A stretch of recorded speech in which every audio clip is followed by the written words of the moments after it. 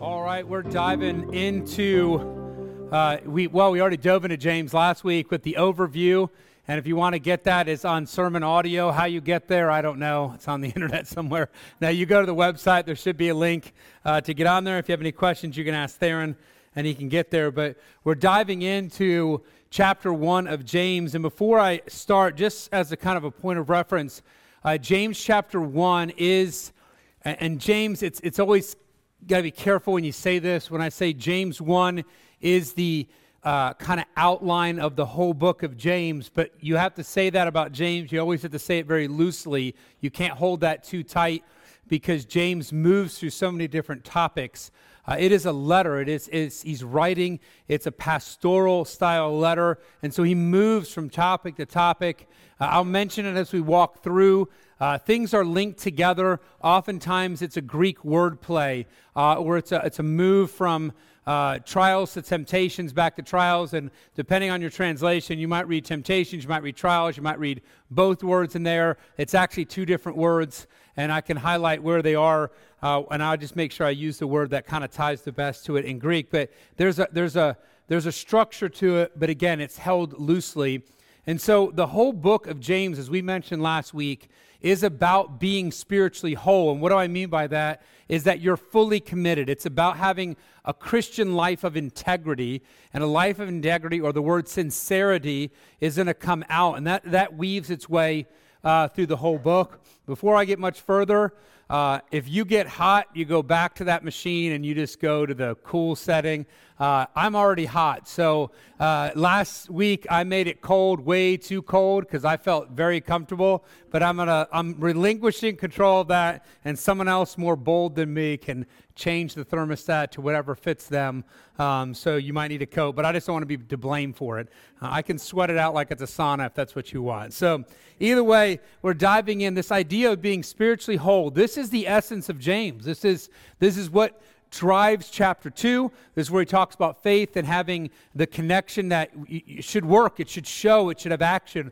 And that's what James is about. And so we're going to be diving into chapter 1, working our way through what would be kind of like the overview. But kind of as an introduction, I wanted to mention this about our world, and I think we would all agree. We live in a world of fakes. If you take any picture you see online, it's been touched up, it's been enhanced, it's been altered in some way, usually drastically. It's been recreated. That person doesn't look like that. That person doesn't resemble that sometimes. And it's all done to depict a desired perception, but it does not portray the reality. It's a fraud. There's even a trend, and I'm almost embarrassed to know this, but I do have a wife and 2 daughters, so I feel like I'm allowed to know this. But there's even a whole trend in makeup called contouring.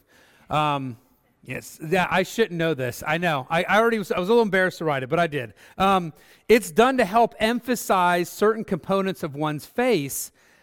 And Heather showed me this on Facebook and online. There's people who will literally, and I had the word paint, but I took it out because I don't want to be offensive, but they will literally work on their face for hours and end up looking completely different. They will be a different person. And these are people who've posted what they really look like, and then they contour their face.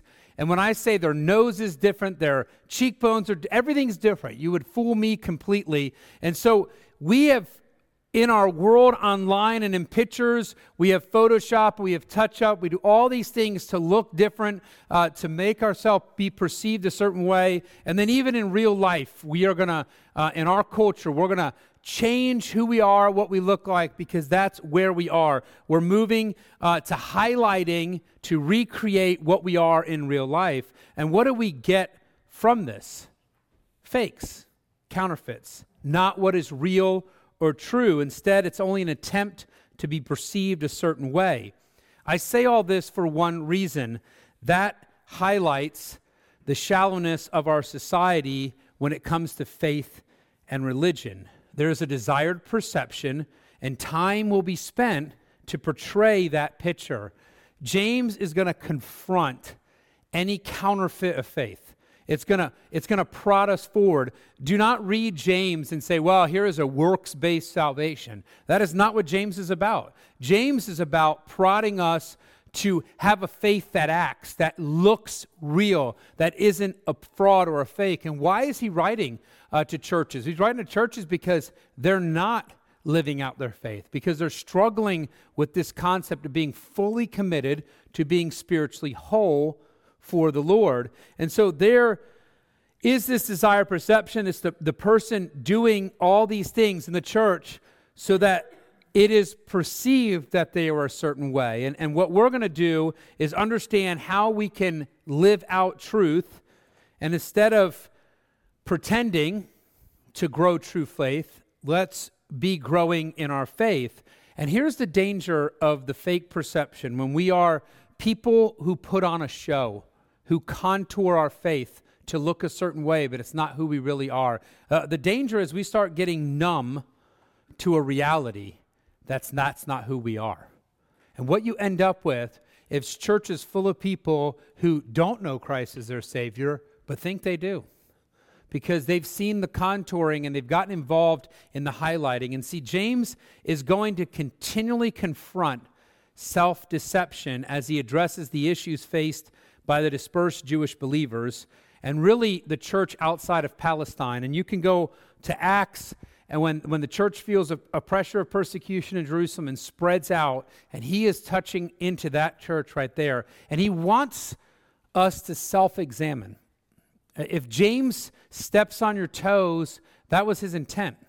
He wanted to prod the church to think about, to self-examine. This is something Paul talks about in Corinthians. He pushes the church to think about who they are for real. And remember, James is tied to what Jesus taught in a very, very close way. It's almost a commentary on the Sermon on the Mount. And the Sermon on the Mount ends with what I call the scariest verses in Scripture, Matthew 7:21 through 23, where Jesus said, "Not everyone that saith unto me, Lord, Lord, shall enter into the kingdom of heaven, but he that doeth the will of my Father which is in heaven." Whenever you wrestle with chapter 2 of James, go back to what Jesus said in Matthew 7. What does James say? Do, act, show your faith, live it out. What does Jesus say? That the one who does the will of my Father, that's the one. And this is, many will say to me in that day, Lord, Lord, have we not prophesied in thy name? And in thy name have cast out devils, and in thy name done many wonderful works. And I've preached on these verses before. The reality is, what they're saying is, we preached well, we cast out devils, we showed a giftedness and a power of the spiritual world, and we did miracles. And these people who haven't done the will of the Father, who aren't truly saved, and then I will profess unto them, I never knew you, depart from me, ye that work iniquity. There's a reality and a weight to those words. And James is addressing that in us, not because we're going to do to earn our salvation, but he's saying, look at what you're doing to see if you really know the Savior. And then to prod those who really do, to say maybe they have to confess sin, deal with sin, and change their behavior when it comes to serving their Lord and Savior, to live holy for Him. And James recognized the potential of missing true salvation in the church and among those who supposedly believed, and so he's in a call for a stringent self-examination. And this is woven through James's basic concern that as leaders stop compromising with worldly values and behavior and give themselves wholly to the Lord. That's why I say being spiritually whole is a full commitment to the Lord. James wants to reveal eternal reality and promote real spiritual growth, all in a context of what the church was facing, which was a host of trials and testing. Woven through all of James is testing and trials, and we're going to talk through those. What are those trials and testing? Well, some of them are revealed by what he talks about. Poverty is one of them. Persecution, these are obvious components.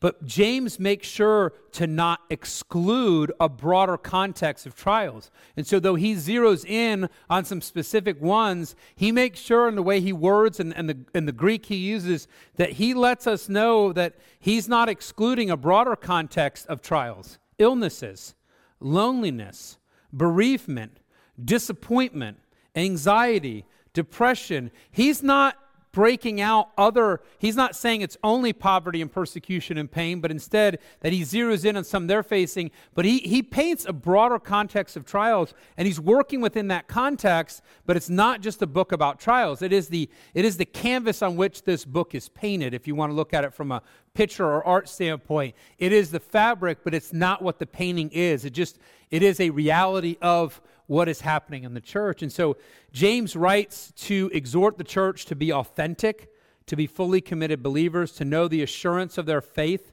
by the fruit produced in their lives, to live a prioritized life for their Savior, undistracted by this world. He writes so they know and understand the truth of being spiritually whole in Christ. And so we're going to begin the introductory chapter with what is classic in a letter, some basic components, and it all begins with him making his connection to them. James chapter 1:1, and I was reading a commentator, and he said there's a big mistake we make in the world today is we'll go to a New Testament book, and we'll open it up, and we kind of breeze over the introduction. Especially because if you're reading the letters of Paul, and guys, he used to write a lot of the New Testament letters, well, guess what? It sounds very similar, and so we just kind of gloss over it. And so we have a temptation to do that, which is not healthy or good. It's still the inspired word. And so it says, James, a servant of God and of the Lord Jesus Christ. By the way, only person in the New Testament to word it that way. So this is a unique greeting right out the gate to the 12 tribes which are scattered abroad, greeting. And I want us to realize something about James is that he makes, I put no bones or brags. He doesn't display a false humility, and he doesn't make big bombastic statements about who he is and to whom he speaks. I want you to know who he is. He's the half-brother of Jesus, the head of the church in Jerusalem. You might say the church in Jerusalem, they had more leaders there. There was apostles there. John MacArthur remarks regarding his leadership in that church, there's no doubt from Acts 21 that there's a plurality of elders there. That's made clear by the group of elders that they talked to, but that did not negate James's primary leadership role, just as equality of apostolic office did not negate Peter's leadership of the 12. He is risen. He is known to be the head of the church in Jerusalem. He ruled in a group setting, a plurality setting, but in that setting, he was the quote-unquote head guy in that grouping. And here, beyond that, he's seen by the risen Savior. Christ made a point to appear to James personally. 1 Corinthians 15:7 says after that, he was seen of James, then of all the apostles. Yet even that was not his connecting point. Notice he doesn't say, I'm the half-brother of Jesus, I'm the head of the church in Jerusalem, first church. I saw Jesus, he came and appeared to me specifically when he rose from the grave. None of that is listed here.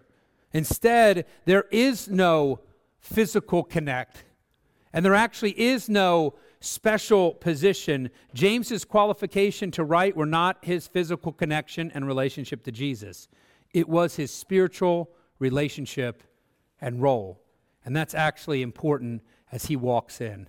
His credentials are his connection to God the Father and to God the Son, Jesus the Messiah. A connection that is worded this way only here.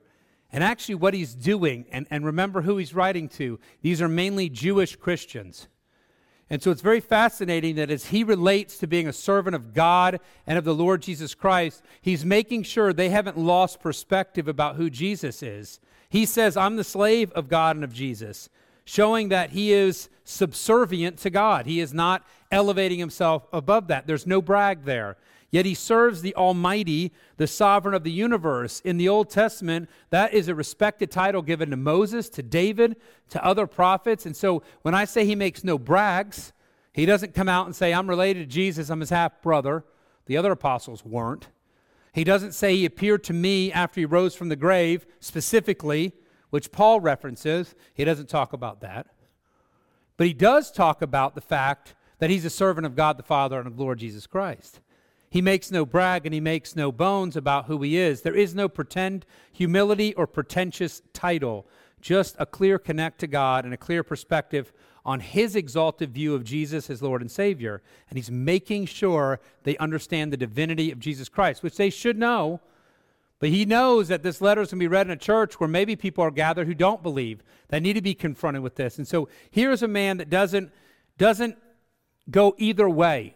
There is no false humility, and there's nothing fake with James. There is no pretentious pushing of his position, just a straightforward connect to what matters and to what was needed for God's church. Here, again, the Jewish believers dispersed outside of Israel. I put as a question as you start James, as you look at his connection, is our worth equally and eternally grounded?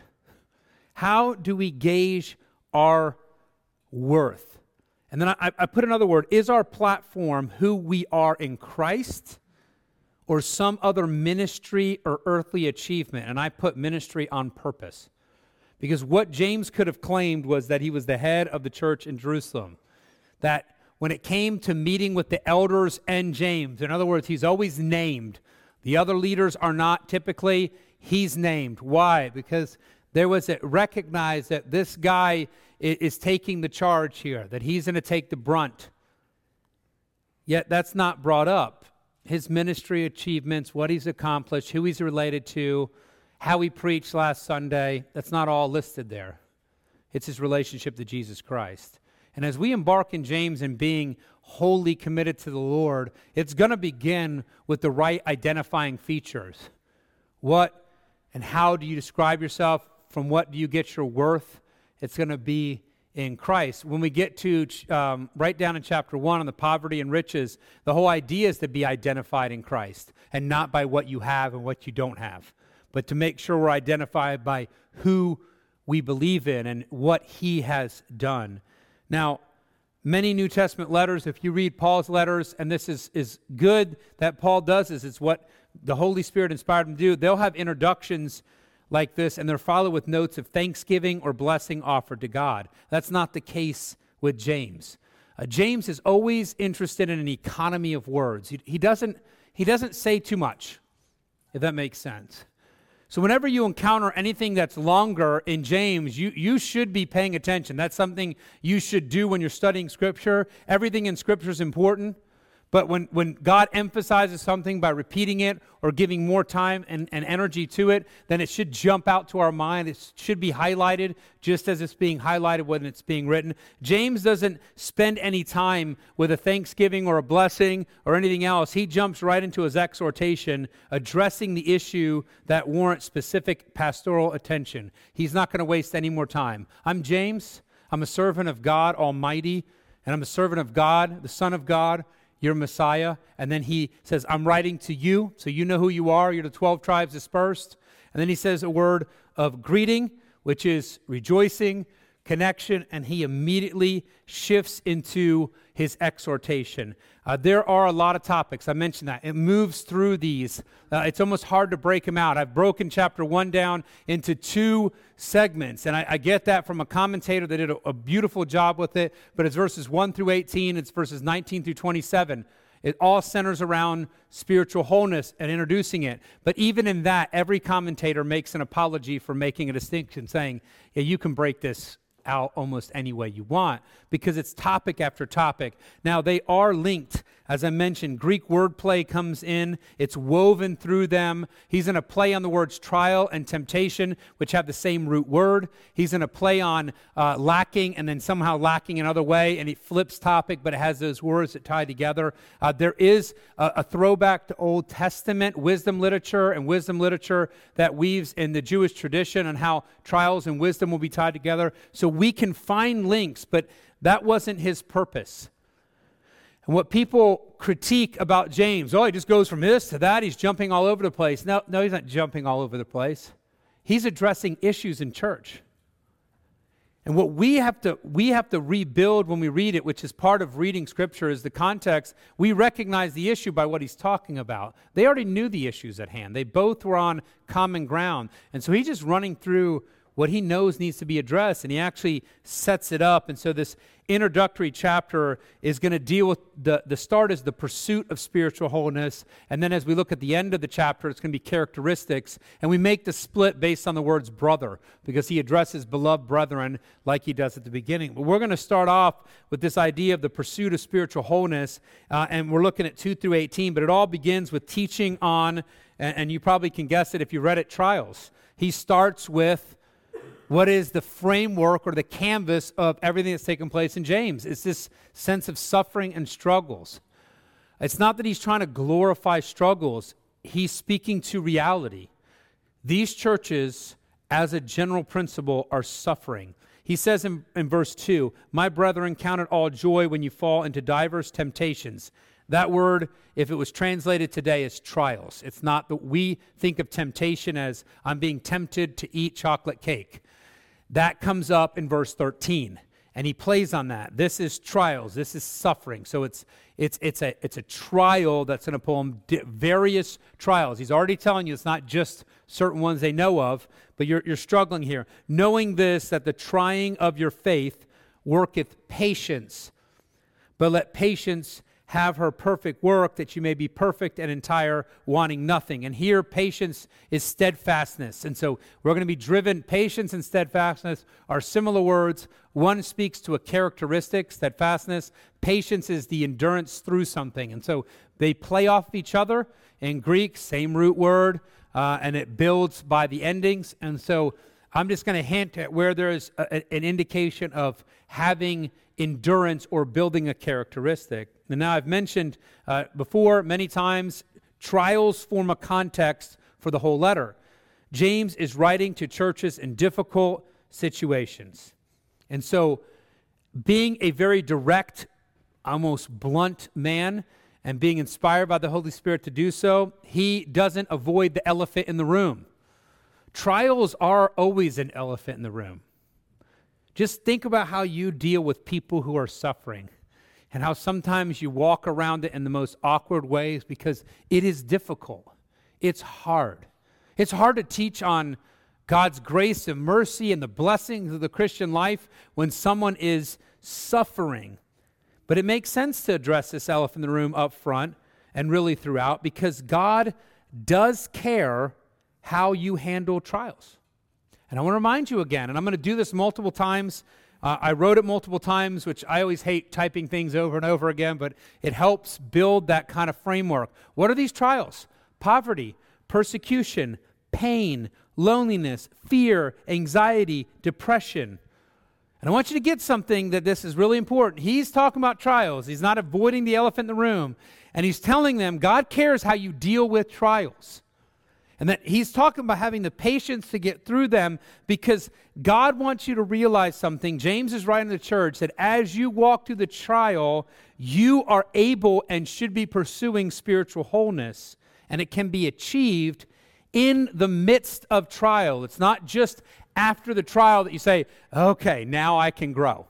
But actually what he's pointing to is real growth that's going to take place. And so he says to them, and this is hard. I actually wrestle with the trials and the attitude that ties with it, because the idea of clenching and getting through it, mentally I can process around. That it's not fun, it's not enjoyable, but it's something I think maybe we can walk through. And I think that's a common human response, right?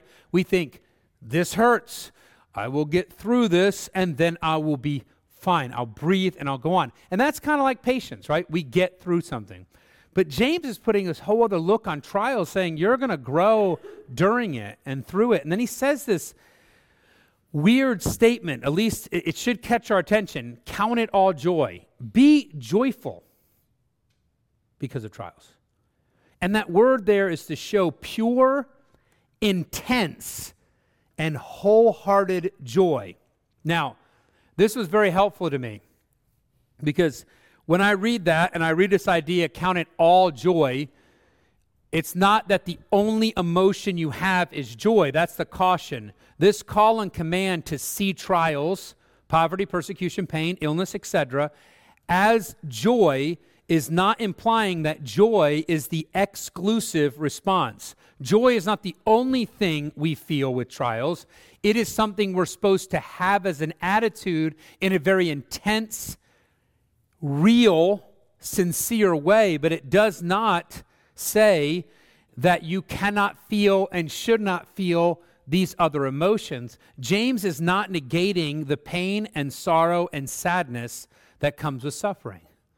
And I find that very helpful because now I see that God is asking me to see what's going to be accomplished and see joy in that, but he's not asking us to shut off reality of pain and agony and suffering and bereavement and weeping. That's not there. He is, though, calling for genuine rejoicing. Because now the flip side is true. So now I know he says, count it all joy, count it sincere, intense joy, not to the exclusion of other emotions. No one here in facing an illness that is life-threatening says, well, yeah, it's just joy, though. That's all I feel. That fear doesn't weave its way in. That sorrow doesn't weave its way in. There's nobody here that lives with chronic pain that says, yep, but always makes me smile every time I feel it, that twinge in my back and all through my body, and I can't stand up, I can't sit down. I'm happy about it. It's not this idea that it's exclusive, but it is this idea of being genuine. So many of us read Count It All Joy, and so what do? We put on a joyful face with a strained fake smile, and we walk around. I'm happy about pain. That's not what this is. That's actually what he's against. That is not genuine rejoicing. It doesn't mean you'll always have a smile on your face. It's that you will count it intense joy, because with a call to being joyful is this call to understand why it's that way. We are rejoicing because we connect to how God will work this for his good, that he will develop our Christian character. Now, I mentioned this other caution, and I see this all the time. This is not a frantic looking for silver lining. We do this, right? We want the silver lining. Well, I've gone through this pain, and I can definitely help other people get through this pain. You might be able to do that. That's not what God's developing in you. That's not what James is talking about. The joy that you see is the fact that you know God is building you through this. You're not looking through and finding silver lining. That is grasping for a human straw to get through the problem. It is actually a trust that God will be working proven genuineness through us, that he is going to be building our character through this. That's why there's joy in trials, because God will work it for good, right? God worketh all things for good to those that love him, those that are called according to his purpose. It's trusting God, and it's trusting God to work the good. Silver lining is me finding good. And you know what's interesting about silver lining? Just that. It's just some silver lining. It's a thin thread of nothingness. It's usually shallow. It's not the good that God's working. Because along with being joyful, we're to be steadfast, patiently allowing the work to create in us the characteristic of proven genuineness. Patiently, and I put in parentheses, biblically, walk through so the trial works in us permanency. And by the way, use the word perfect, which means complete, which means whole.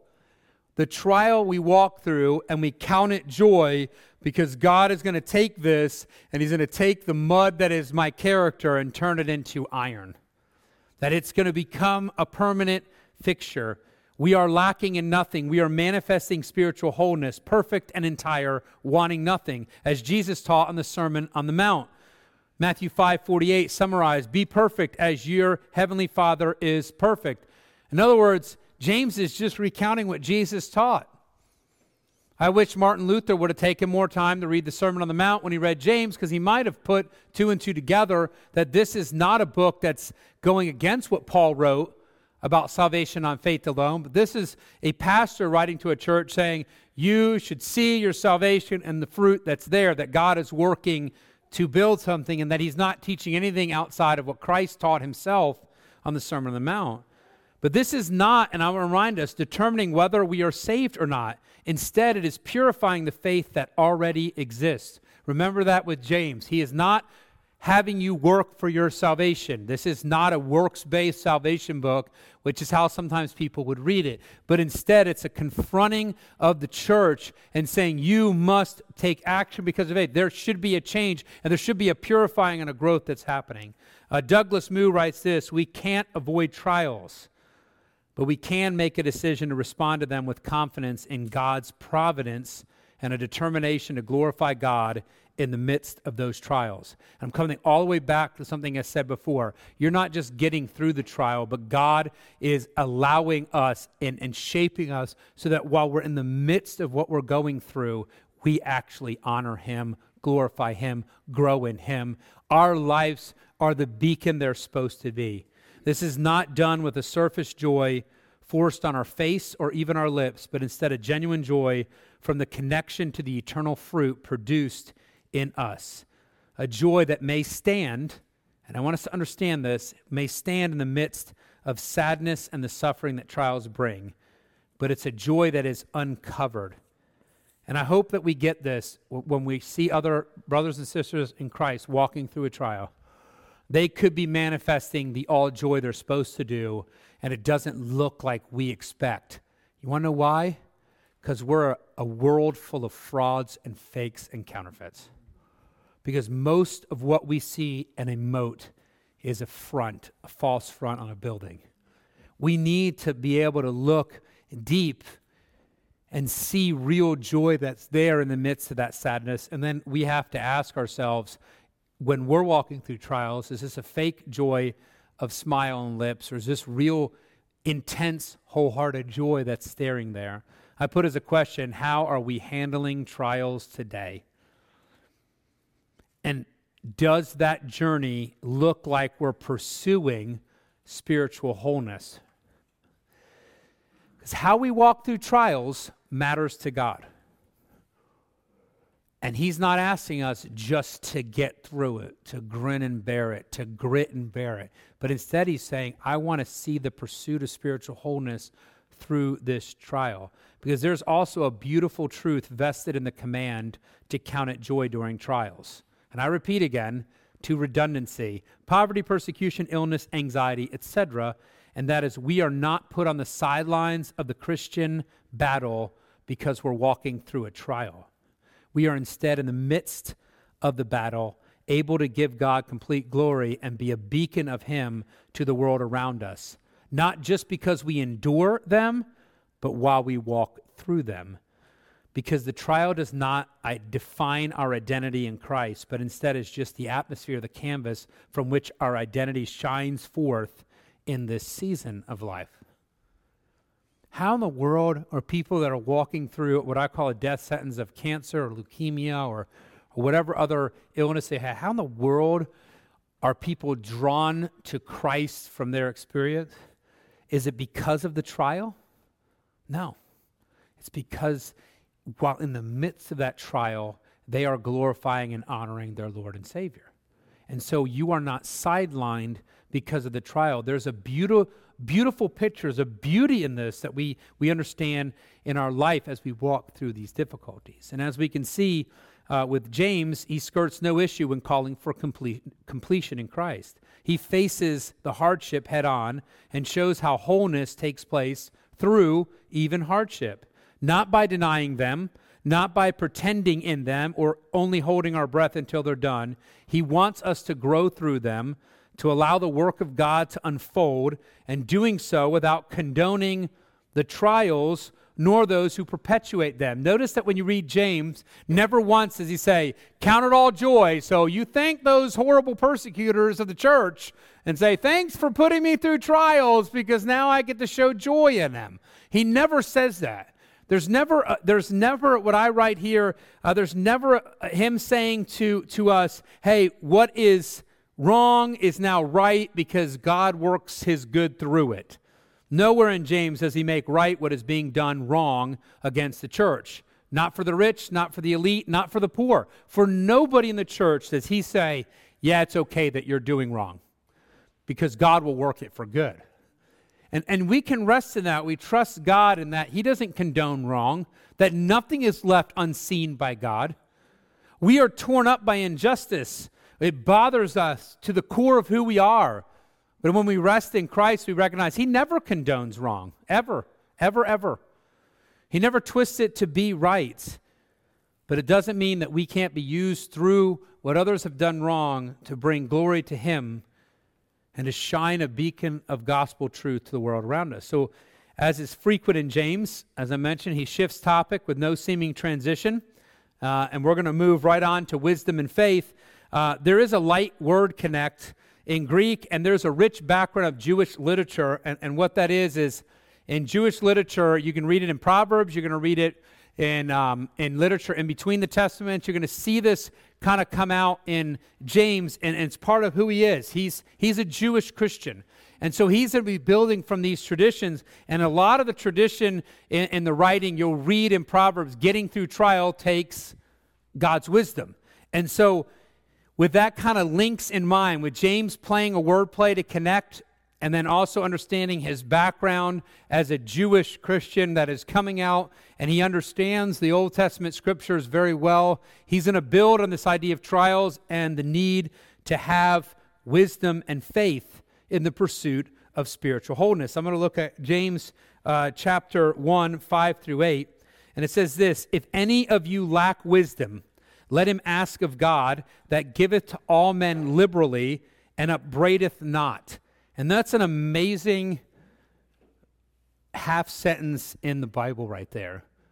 That literally we get to petition the Almighty God, and he liberally, he generously, and the word actually means wholeheartedly, gives us wisdom, sincerely, and he doesn't reproach, he doesn't castigate us for it. And it says, "And it shall be given him. But let him ask in faith, nothing wavering. For he that wavereth is like a wave of the sea, driven with the wind and tossed." And don't think of the waves you ride your boogie board on that crash into the shore. Those have a certain motion that you can predict. It's out to sea where the water moves and you can't really tell, and it bobbles down. In other words, it never has form or function or direction, it seems like. He says this: "For let not that man think that he should receive anything of the Lord. A double-minded man," and the word double-minded is a Greek word that James made up, by the way. It's coined in James. First time it shows up in any Greek literature is right here. He wrote that word. Not in English, but in Greek. "Is unstable in all his ways." And here's the reality. We need God's wisdom. When James writes, "If any of us lack wisdom," it implies that we do lack wisdom. So off the bat, right away, when it comes to wisdom and faith, and I don't even have this as a note, there's a realization that we need wisdom. There's an understanding that as believers, we need God's wisdom. And it is readily available to us. God is not stingy with his wisdom or distant. What are all the jokes about, right? You climb a steep mountain to find a cave with an old man with a long beard. You ask a profound question. He gives a ridiculously simple answer so you can go back down the mountain and process his amazing wisdom. And to get to that wisdom, what do you have to do? Climb the big mountain, talk to the crazy wizard man, come down and figure out what he said. And that implication of wisdom, we have this idea of how inaccessible it is. I've reached this rooftop. And you can see it even in other religions where they place their temples and their things and where they're leading people live. And it's this removed kind of idea. That's not who God is. Instead, he is accessible. And as I mentioned, that should overwhelm and shock us. The reality that the Almighty has made himself accessible to frail humanity. That what James writes is that we're his children, that we approach the Almighty, omniscient God, and that he's not sitting there hiding in a cave on the top of a mountain with a weird beard, but instead he's a God who is accessible to us, to answer us, and he's desiring to impart his wisdom, yet we must be asking. You got to be asking. Our missing wisdom is not due to its unavailability. It is because we do not pursue it. What you don't know about God that is knowable is not known because you don't pursue it. It's not God's fault. God is generous in giving wisdom. He gives his wisdom, and the idea of generous, the word there in Greek means singleness of heart.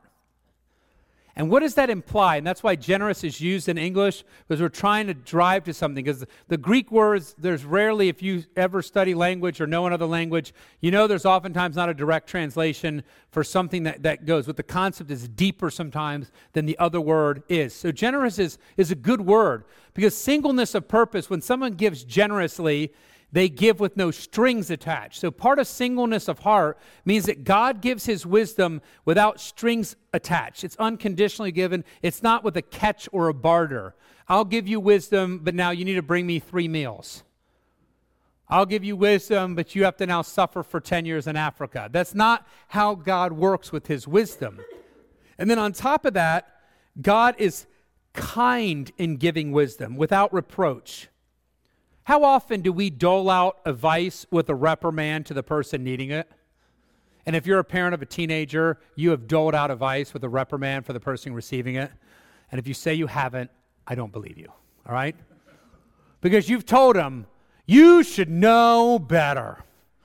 And you tell them what they should do, but you make sure that you upbraid them quite a bit about the need for advice. We lord it over them. Not so with God. We can approach for wisdom in any circumstance, even repeated circumstances. God is not going to turn to us. I already told you once how to do that, and you should have listened. My boys struggle with spreading butter or peanut butter like a normal human being. It's the bane of my existence. I did wood carving in high school. I've handled a knife. Now, I've also carved my hands up too, but either way, I could handle a knife somewhat. And I watched them work the knife, and I said, you guys are going to become a sermon illustration if you don't watch out, Look at your sister, Sisters, actually, my little daughter. It's like they can grab the utensil and they're human. And then the boys are like T-Rexes, and they're just stabbing at peanut butter, and I'm like, I almost want 2 separate peanut butters, one for the normal ones in the family and one for the boys to just kill it every time they go in.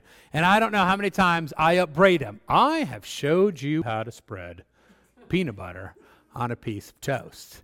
And being a male, I'm like, why isn't my wife engaging here and teaching them how to spread? We're doing peanut butter spreading lessons until you get it. In other words, we tend to upbraid or lord or come after them because they should know better. That's not God. Yet God does command in the context of his singleness, his generosity, his non-strings attached. He does command that our requests follow his generosity. And then I'm going to go back. Singleness of heart. We must be consistent. We need to be asking, but we need to be consistent, and I put in parentheses, in heart. But let him ask in faith, nothing wavering, for he that wavereth is like a wave of the sea, driven with the wind and tossed. As one writer remarks, God gives with singleness of intent. We must ask with singleness of intent. And before I miss it, I want to say what it means to ask with singleness of intent. Singleness of intent is that you're asking God, not asking God and then dumping down to human resources and to what you have control in and what you can do and maybe what that person can do for you. Or that's not singleness of intent. That is, I'm going to do whatever I want, and I'm going to switch from human resource, and maybe, Chief, God will bail me out, and then I'll dive back to human resources. And lack of singleness of intent is our political leaders praying on the steps after 9/11. That's not singleness. They're just going to pray to God because they feel desperate in a moment, and they're going to bounce back to all their humanistic ways immediately thereafter. God asks that we are consistent in heart.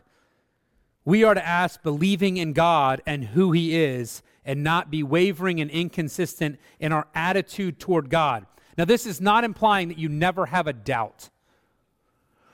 That sometimes things crop up, but the idea is consistency. Paul states that Abraham never wavered through unbelief in God's promise. Yet when you read the Old Testament, what did he do when God promised a son? What are one of his reactions?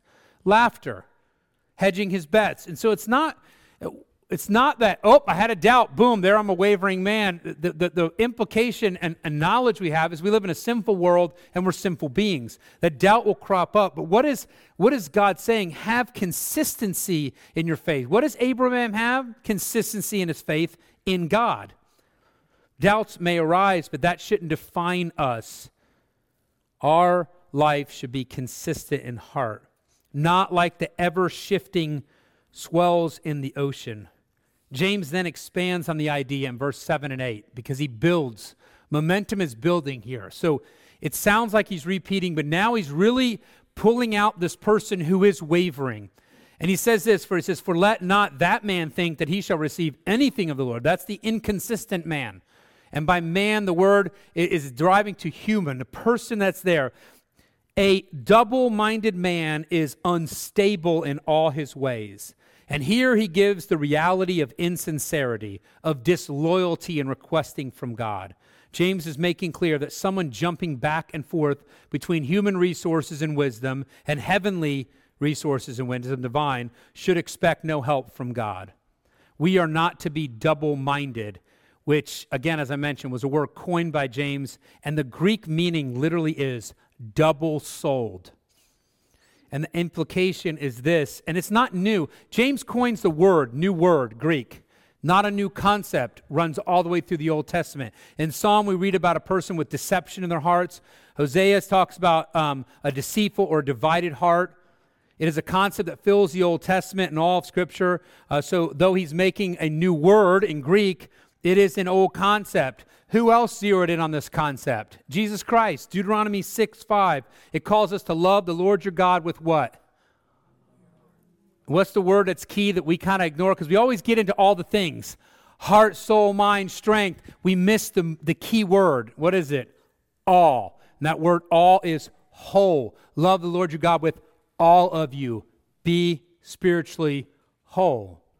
There has never been in Scripture a tolerance for partial commitment, partial love, partial effort, or partial faith. Our loyalties are never split. We do not weigh the resources and the option, seeing what we prefer, hedging our bets with God. We are not to be double-souled people. There is to be no basic division in the soul that leads to thinking, speaking, acting in any way that contradicts one's claim to belong to God. So when he says, ask for wisdom, but ask in faith, we immediately go to those doubts that pop in our minds sometimes. And what he is driving to is consistency of heart. Are we wholly committed to God? But how do you describe yourself? Are we behaving in a double-souled manner? Is there a division that ultimately betrays your trust in God or shows that you are distrustful of God? And when you distrust God, you are questioning God. You are saying to God, I don't believe what you said about yourself. You won't come through. I have a statement I always say, you can always ask God questions, but you should never question God. Because you can ask questions, but when you go to question God, you are now engaging in doubt of who God is. God has revealed himself, and he's told us who he is. And when we waver and we're not, and I'm saying that the doubt that crops up just because we're human, but we show that inconsistency, we're telling God, you lied about who you are. And that's why James says, there's no help coming there. If you look at people, there's times they become so bitter that they won't cry out to God. They won't seek his help. And that's an outcome of this wavering person. Well, and I have to see what time I am. Well, I'm getting close to the end. So a couple more minutes. James now turns in this last, and we'll run through this one quickly. And I already knew from the get-go I would never get through to 18. And so we'll work as hard and fast as we can. But we'll get through chapter 1 and work through the components. But James now turns in the next verses to the economic situation resident in the churches and touches on one of the key trials, which is poverty. You can't run from that. When you look at these churches, poverty was a defining feature. Part of that was because the people in church were being persecuted for being believers. And so they may have been successful business owners, and now people won't come to them. Or they got misused in a court system. So we think we're the only ones going to court and getting bad readings or bad outcomes, but they were facing this. And so they were oftentimes put in a situation where there was a lot of poverty. And then in the same context, he exposes the pitfalls of pride. I put poor and rich. There's a lot of discussion. Are the rich people evil? Are they unbelievers? And there's arguments both sides. I fall on the side of those who see the rich in the church, believers, because he's writing to the churches dispersed. And so I think that they're right in seeing them as believers in the church. And so what he's going to deal with, he's going to deal with the poverty that erodes at the soul of people sometimes, erodes at who they are. But he deals with the same issue with the rich. He says the rich trust in the riches, and the poor think their identity is the lack of riches. And you realize that they're worshiping the same thing when that happens. And so he addresses them both from two different angles, but it's really the same concept. In the pursuit of spiritual wholeness, James has something to say to the rich and the poor. Let the brother of low degree rejoice in that he is exalted. Let the one that's in poverty-stricken, who thinks he has nothing and is belittled by society, which maybe he was, let him realize that he's exalted. Let him see where he is in the eyes of Christ. But the rich, in that he is made low, because as the flower of the grass he shall pass away. And the topic switches. The poor are exalted in their identity in Christ, and the rich are reminded that their identity is in Christ and not in all these other things that the world value. So recognize the low. Recognize as the flower of the grass, they'll pass away. For the sun is no sooner risen with a burning heat, but it withereth the grass, and the flower thereof faileth, and the grace of the fashion of it perisheth. So also shall the rich man fade away in his ways. And what he's saying is not saying terrible, wicked, rich people. It's reminding the wealthy believers that wealth is transient, that wealth is temporal. That wealth can burn up like this in the eyes of eternity. Here, as the base, is the danger of finding identity, usefulness, and worth in the material components of this world. And both the poor and the rich can do it. When the poor evaluates their life in the context of what they have, they are buying into the standard that the world has set. I don't have money, so I don't have worth. I can't do this. Whether that's a victim mentality, whether that's a real feeling of lessness, they have bought the identity that the world gives us, and the world always evaluates on material wealth. The rich can fall into the same trap the other way. I have stuff. I'm smart. I'm brilliant. I'm lucky, but really, I'm really good at what I do. I have, and so therefore, I must be special beyond someone else. And he's saying that fries up like grass. That's gone in a second. And here's the point: when you see both of them, as believers, you recognize that he's trying to change their focus, because as he's talking about spiritual wholeness, all your heart, all your strength, all your mind, all everything for God, then he's dealing right here while diving into one of the trials of poverty, because look, it's hard to not have, right? If I have to pick between poor or rich, which one do you pick? I'm always picking that one because I'd rather eat than not eat. I'd rather have clothes than not clothes. I'd always rather take what would be easier. But there's pitfalls that come there, and he's dealing with this greatest of temptation that we actually encounter to live a divided life or to have a divided soul when we attempt to serve two masters. You can't serve God and money. And really, you can't serve God and temporal things. You can't make temporal things your standard and God your standard. It doesn't work. It ties to a very famous passage in Jeremiah 9:23-24. Thus saith the Lord, let not the wise man glory in his wisdom, neither let the mighty man glory in his might. Let not the rich man glory in his riches, but let him that glorieth glory in this, that he understandeth and knoweth me, that I am the Lord which exercise loving kindness, judgment, and righteousness in the earth. For in these things I delight, saith the Lord. And so in the context of one's socioeconomic status, some temporally more difficult, more of a trial, yet all of them in some stage, some temptation, he's saying to the poor and the rich, be identified in Christ. The point is to find ultimate significance in your spiritual identity. Be careful. And I think it's masterfully done because we just went from trial to needing wisdom in trial and dealing with life to one of the trials, but the lesson that comes out of it, because it's very easy. I travel with people in the mission field, and they fly to Nicaragua, Central America, second poorest nation in the Western Hemisphere. And you know what they see when you go to Nicaragua? If you're the second poorest nation in the Western Hemisphere, you see what kind of people? Poor people. You know what people do when they see poor people at church? They think they're spiritual.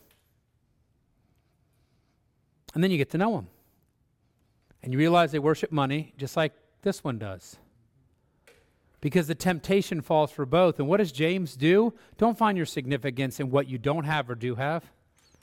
Find your identity in Christ. As one writer notes, money and the things that money can buy, James well knows, are tremendously powerful lures to compromise one's wholehearted commitment to the Lord. Recognize that, whether poor or rich, either one, that temporal things and the things that money can buy are a tremendously powerful bait, a lure to compromise one's wholehearted commitment to the Lord. As Jesus made clear in Matthew 6:24, you cannot serve both God and money. So where does your identity rest? And then have you been lured into temporal things? Have you allowed the world to apply its worth meter to you? How good are you? What is your bank account? What's your net worth? How smart were you in your field? Are you the genius in research and solved the problem of cancer? Are you the best business person in the world? Are you the smartest engineer and made the biggest bridge? World's meter, always put up there. And it doesn't mean as believers we don't do our work with excellence, that success is a problem. But when it becomes your God, it is. And then most Christians say, it's not my God. And God says, yes, it is. Because you worship that, and that's your identity. And that's the standard by which you measure yourself. Have you valued yourself because of your wealth? And I'll flip that question around. Have you devalued yourself because of your lack of wealth? Because both of them are the same lure that you're falling into, to be tempted to not be wholly committed to the Lord. And so he says, be warned, temporal things fade like grass. They'll fade while you're pursuing them. And that's the point.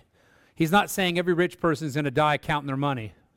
He's saying that in their pursuit, which seems so stable and so significant, it fade away. Luke talks about the rich man that builds the barns and is going to take his barns down and build bigger barns. And God says, you fool, tonight your heart, your soul is required of you. We don't control that. James will talk about not controlling tomorrow through the book. But here is a hint of it. And I have more written, but we have no time for that. So I'd hope to get to 12, but I'll get that the next time I teach, and then we'll work our way through chapter 1. What we're seeing in 1 through 18 is the pursuit of spiritual wholeness. And then as I mentioned, 19 through 27 are the characteristics of spiritual wholeness. And then the rest of the book expands on those, as this is an introductory chapter. But again, we hold that structure very loosely because James moves, when I say at will, as his Holy Spirit moves him, as he addresses the issues at hand.